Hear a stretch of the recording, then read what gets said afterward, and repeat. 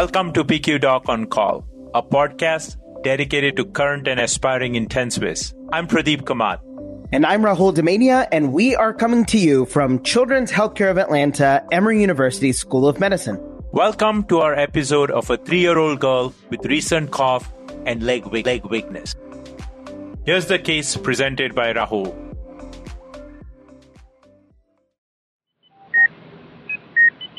A 3-year-old, previously healthy female presents to the hospital with a 2-week history of productive cough and congestion and a new 1-day history of bilateral weakness. Today, mom noticed weakness and inability to stand or walk after her shower and her voice becoming really hoarse. She also noticed her lying more limp, sitting on her lap, unable to sit up fully without her mother supporting her. She had no real trouble holding her head up. However, mom did endorse increased fussiness. She had decreased PO intake, and her last meal was actually 24 hours ago. About 1 to 2 weeks prior to this acute presentation, the patient had a history of non-bloody diarrhea that resolved spontaneously after just a few days. The patient had normal urine output and no real breathing difficulty. There's no history of head trauma or trauma to the lower extremities. Pertinently, there's no erythema or swelling to the joints or any pain associated with leg movement, as well as no previous history of difficulty walking. As a pertinent negative, the patient has been developing normally otherwise.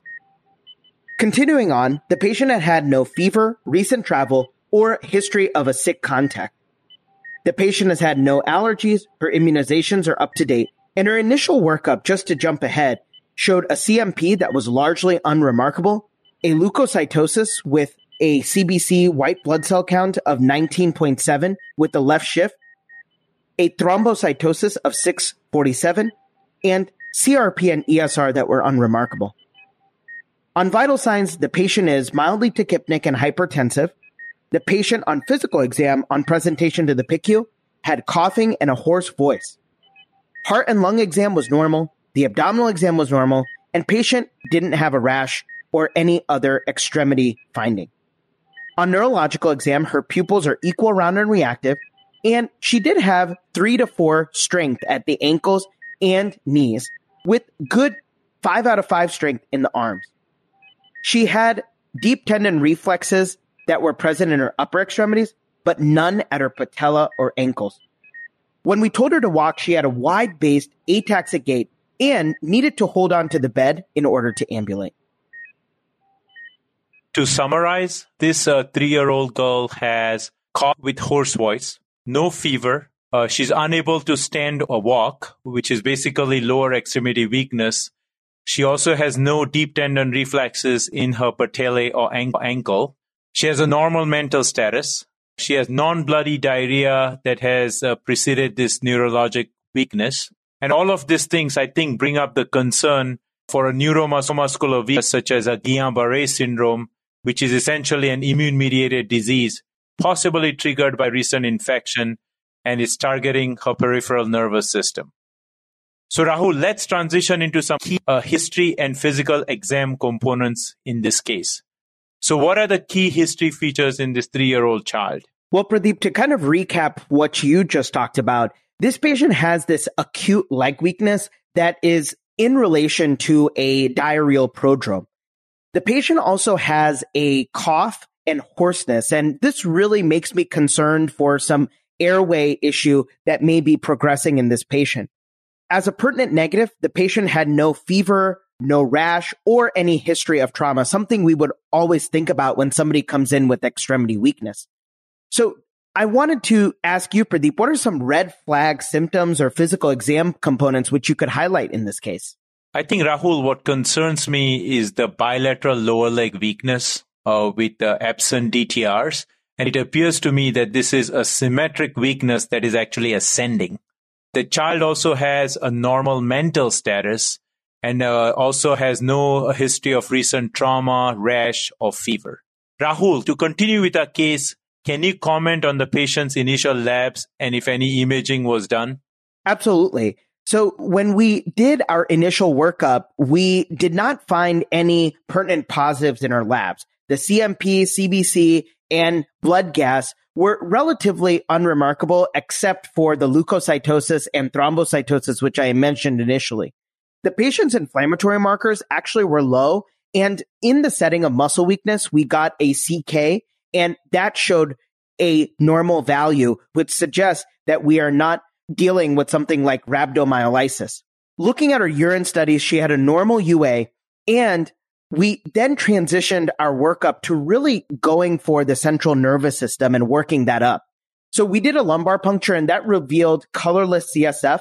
It had about 4 white cells, no red, so it was a champagne tap, and a glucose that was 73, and pertinently, a serum glucose that was 90, and an elevated protein at 94. So we really were focused on the central nervous system. And just to rule out infections, our gram stain and the culture were negative.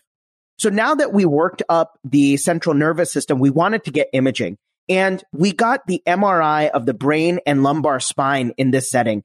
And despite getting these imaging modalities with and without contrast, we could not find anything focal. We also wanted to look at her chest x-ray, and that showed no infiltrator atelectasis. As a pertinent negative in this case, there were no nerve conduction studies that were performed. So just to kind of summarize for us going through this case, when you think of a patient who presents with acute ascending lower extremity flaccid paralysis with a CSF showing a protein predominance, that is particularly an acellular protein predominance, we should really have Guillain-Barré at the top of our differential. Now, the MRI brain and spine is actually really necessary to rule out any other etiologies that is going to cause this focal weakness or a focal neurological deficit, such as a brain tumor or spinal pathologies.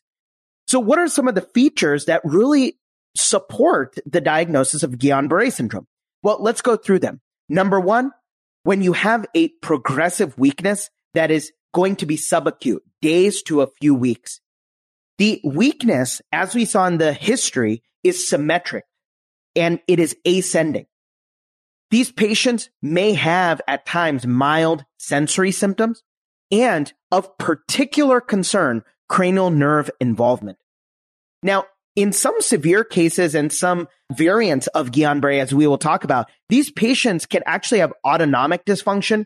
And at times, these patients may spontaneously recover 2 to 4 weeks after the onset of the peak, but they may need further treatment modalities. And so we'll go into that later on in this episode.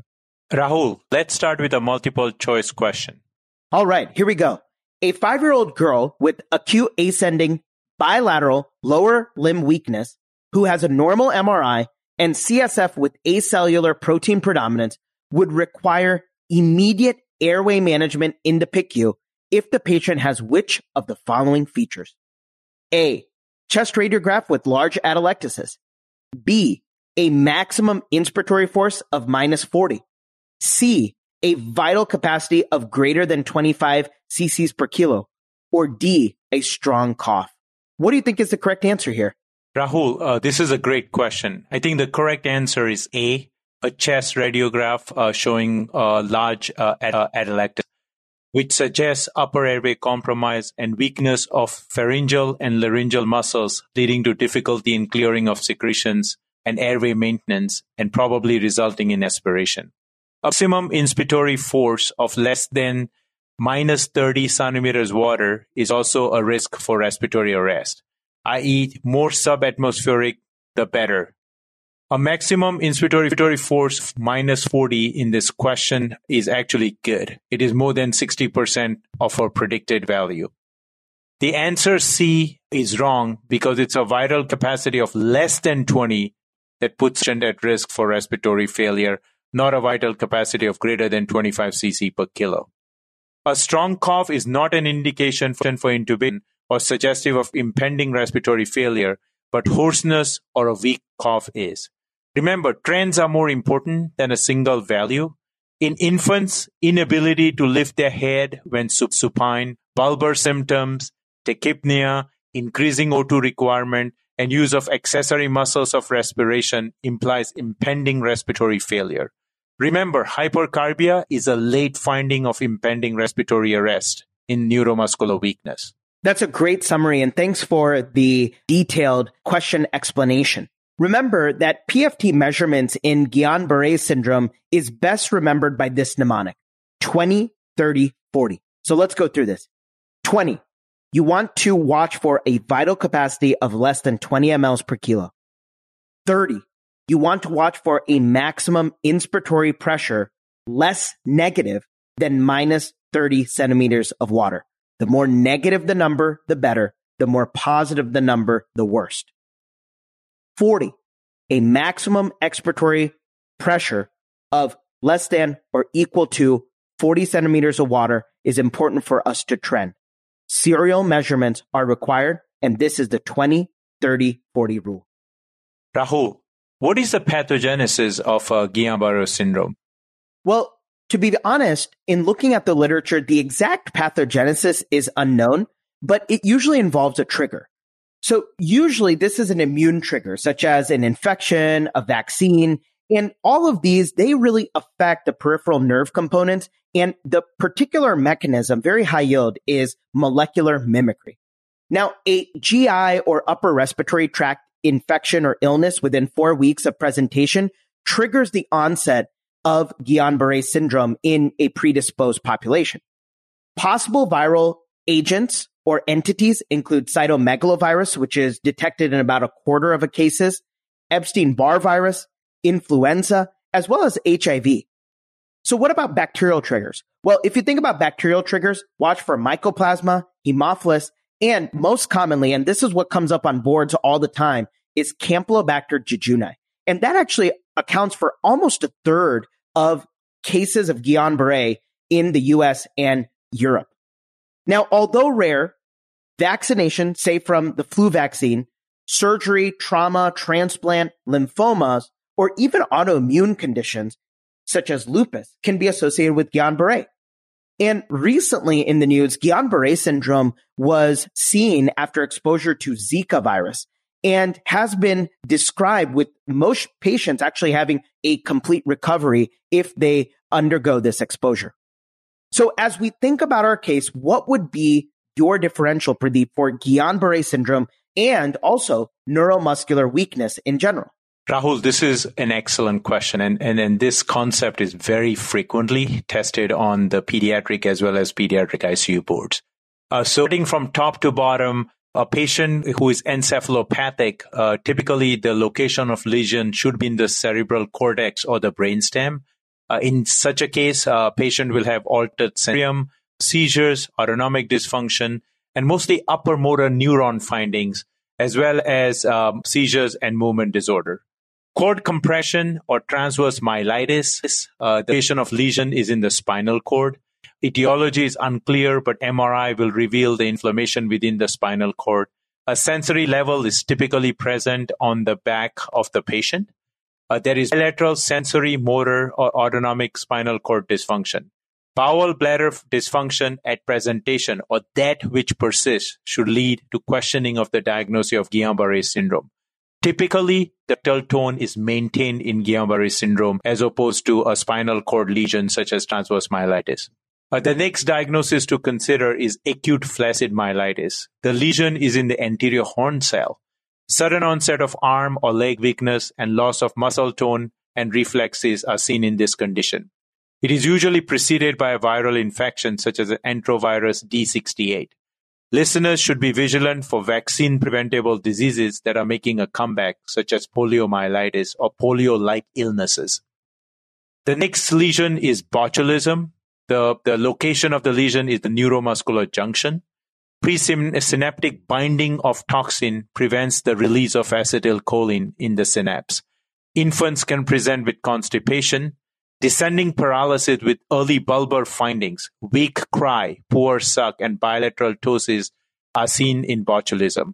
This can very rapidly progress to respiratory failure. Myasthenia gravis, the location of the lesion is also in the neuromuscular junction. Autoantibodies directed against the postsynaptic acetylcholine receptor leads to its destruction. Typically, ocular and bulbar muscle weakness is common, and fatigable weakness is the hallmark of this disease. Organophosphate poisoning. The location of the lesion is also in the neuromuscular junction. It inhibits the acetylcholinesterase, leading to acetylcholine and its action at the neuromuscular junction. Muscle weakness with miosis, diarrhea, urination, lacrimation, salivation, and bronchoria are seen and are commonly remembered by the mnemonic sludge. Tick paralysis, the location of the lesion is in neuromuscular junction also. The neurotoxin from the tick prevents the release of acetylcholine in the neuromuscular junction. Symmetric ascending paralysis with areflexia is seen, and the sensorium is completely normal. Periodic paralysis, the location of lesion is in the muscles. Episodic muscle weakness trigger exercise, carbohydrate-rich meal, which typically releases insulin and decreases the potassium in the system, can lead to periodic hypokalemic paralysis. This is a genetic mutation affecting sodium, potassium, and calcium ion channels. Rahul, if you had to work up this patient with Guillain-Barré syndrome, what would be your diagnostic approach? Now that we have a differential, let's make a diagnostic schema. What we want to do is we want to get blood tests, we want to get CSF tests, and we want to get imaging of the central nervous system. So in terms of blood tests, you want to get your basic lab, CBC, CMP, CRP, ESR. You may even want to get a GI-PCR for Campylobacter jejuni. As we know, that is the most common infection in the US, giving rise to Guillain-Barré. Now, when you get your lumbar puncture and you are looking at your CSF, you will typically see an elevated protein and normal cell count. And this is called albuminocytologic dissociation. This is actually present in about 65% of cases in patients who have Guillain-Barré syndrome. Initially, what may be seen is this albumin cytologic dissociation in the first 3 days, but you may see this after even a week. And so sometimes you may have to consider repeat LP if you do not have a diagnosis by that time, but a high index of suspicion. An elevated CSF count of greater than 50 should really cast a doubt on the diagnosis of Guillain-Barré syndrome. Again, this is going to be antibodies which are going to be found in the CSF, and hence why you are going to have a high amount of protein. Now, in some esoteric scenarios, you may want to get nerve conduction studies. Now, nerve conduction studies can help diagnosis in difficult cases and help differentiate between axonal and demyelinating subtypes. We already covered in this episode the various differentials that arise at the neuromuscular junction. And so the nerve conduction studies can help aid in the diagnosis of these neuromuscular junction disorders. Now, when you're really going to be finding the diagnostic yield of nerve conduction studies, it's usually going to be about 2 weeks after the onset of weakness. Now, nerve conduction studies in acute intermittent demyelinating polyneuritis reveals features of demyelination such as reduced nerve conduction velocity, prolonged F-wave latency, and prolonged distal motor latency and conduction block. Again, you're getting demyelination of the peripheral nervous system, so conduction is going to be slowed.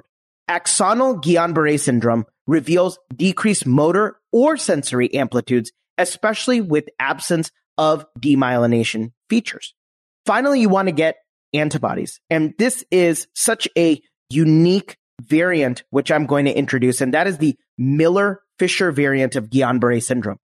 Now, in this syndrome, or in this variant, you can see anti-GQ1B antibodies. Again, anti-GQ1B antibodies associated with the Miller-Fisher variant of Guillain-Barré syndrome. You may also see this anti-ganglioside or GM1 antibodies, and that's seen in about 50% of patients with Guillain-Barré syndrome secondary to Campylobacter jejuni infection. Now, the GM1 antibodies, I will say, are relatively specific, but not sensitive. Rahul, can you comment on the Guillain-Barré syndrome variants? Absolutely.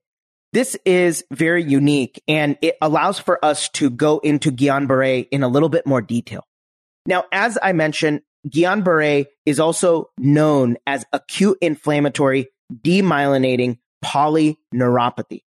And patients who have AIDP usually have the best prognosis. And remember that AIDP is synonymous with Guillain-Barré syndrome, and it's the most prevalent form in Europe and North America. Now, there are some subsets, and one of the subsets that I want to talk about is AMAN, also known as acute axonal motor neuropathy. Now, in this scenario, as the name suggests, these patients have little to no sensory symptoms, and it predominantly presents with a progressive, flaccid, ascending quadriparesis complicated by respiratory failure. So these patients need to be monitored in the PICU. There's also a variant known as ASMAN, and that stands for acute motor sensory axonal polyneuropathy. Now, in this scenario, you have both sensory as well as motor fibers which are involved, and it is a form of axonal Guillain-Barré syndrome and actually considered a variant of acute axonal motor neuropathy. Remember, ASMAN has the sensory component. And finally, I alluded to this in the episode that there is this Miller-Fisher variant. Now, in the Miller-Fisher variant, patients present with an important triad: areflexia, ataxia, and ophthalmoplegia. And with this triad, these patients can actually progress to acute inflammatory demyelinating polyneuropathy in some to many of the cases.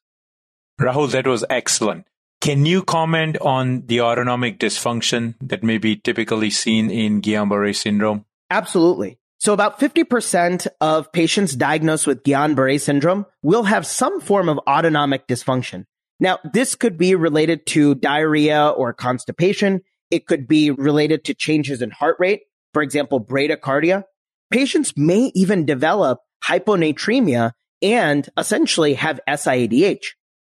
Other features which are important to monitor at the bedside are signs and symptoms of low cardiac output, suggesting a cardiomyopathy, syncope, urinary retention, blood pressure instability, reversible cardiomyopathies, or even Horner syndrome. Cranial neuropathies are seen in over half of the patients, and this actually presents as bulbar weakness, facial palsy, and ophthalmoplegia. There's a small subset of patients with Guillain-Barré who also have hypoglossal nerve palsy, so they may have issues with moving their tongue. Now, bradycardia may be difficult to treat in patients who have autonomic dysfunction and Guillain-Barré syndrome. And this is where you may need to partner with your cardiac intensive care colleagues and consider pacing these patients. Patients also related to the autonomic dysfunction may have excessive sweating and fixed pupils as part of their autonomic dysfunction. Finally, a small percentage of patients can actually have pain that is going to be in a radicular pattern. So let's close this podcast now. And Pradeep, I want you to really comment on what is the management framework of Guillain-Barré syndrome. So, Rahul, the management of a patient with Guillain-Barré syndrome really requires a multidisciplinary collaborative effort between the intensivists, the neurologists, the rehab teams, and the apheresis teams. Approximately 25% of the patient will present with risk factors for impending respiratory failure. These children should be intubated early. The mechanical ventilation of these children is also going to help facilitate procedures such as the need for MRI, lumbar puncture, and even placement of a catheter for plasmapheresis. Patients who have bradycardia, cardiac dysrhythmias, and hemodynamic instability can be very difficult to manage. Sometimes, as you mentioned already, bradycardia may require pacing. The help of the cardiologist or our CICU colleagues is typically required in such cases. The first-line therapy for management of a patient with Guillain-Barré syndrome includes IVIG and plasmapheresis. Plasmapheresis removes neurotoxic antibodies, complement factors, and other humoral mediators of inflammation. Treatment with plasmapheresis should be initiated in the first 2 weeks of the onset of weakness. Typically, 5 sessions, each administered every other day, are required. IVIG can improve symptoms by unknown mechanisms. IVIG improves symptoms by unknown mechanisms. It is believed that IVIG inhibits the Fc-mediated activation of the immune cells, binding of the anti-ganglioside antibodies to their neural targets, But IVIG may also suppress further antibody production and reduces the T cell and macrophage activation of the immune system. IG is typically used as 2 grams per kilo over 1 or 2 days. Please note that steroids have no role in the management of Guillain-Barré syndrome.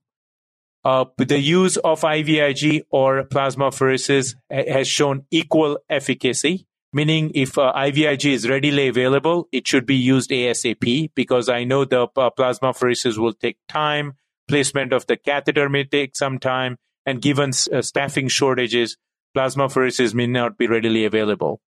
Now, the new therapies such as the use of eculizumab currently in the phase 2 trial has shown promise, but we require more randomized controlled trials before this is brought down to the mainstream.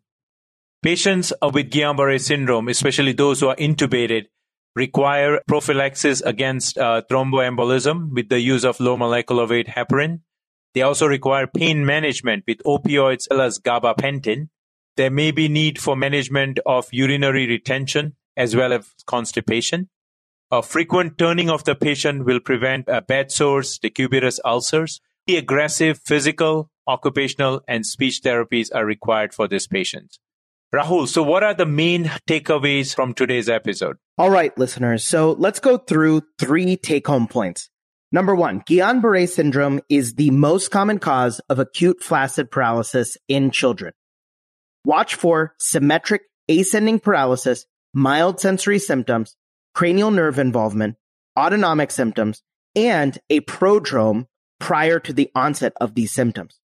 Number 2, risk factors for acute respiratory failure in Guillain-Barré syndrome include elevated CSF protein during the first week of disease, a short interval of time between prodrome and onset of Guillain-Barré symptoms, cranial nerve involvement, and weakness that waxes and wanes. And then finally, number 3, watch for that Miller-Fisher variant. These patients will present with Guillain-Barré-like symptoms and also have a triad of areflexia, ataxia, and ophthalmoplegia, so watch for diplopia as a presenting symptom. This concludes our episode on Guillain-Barré syndrome. We hope you found value in a short case-based podcast. We welcome you to share your feedback, subscribe, and place a review on our podcast.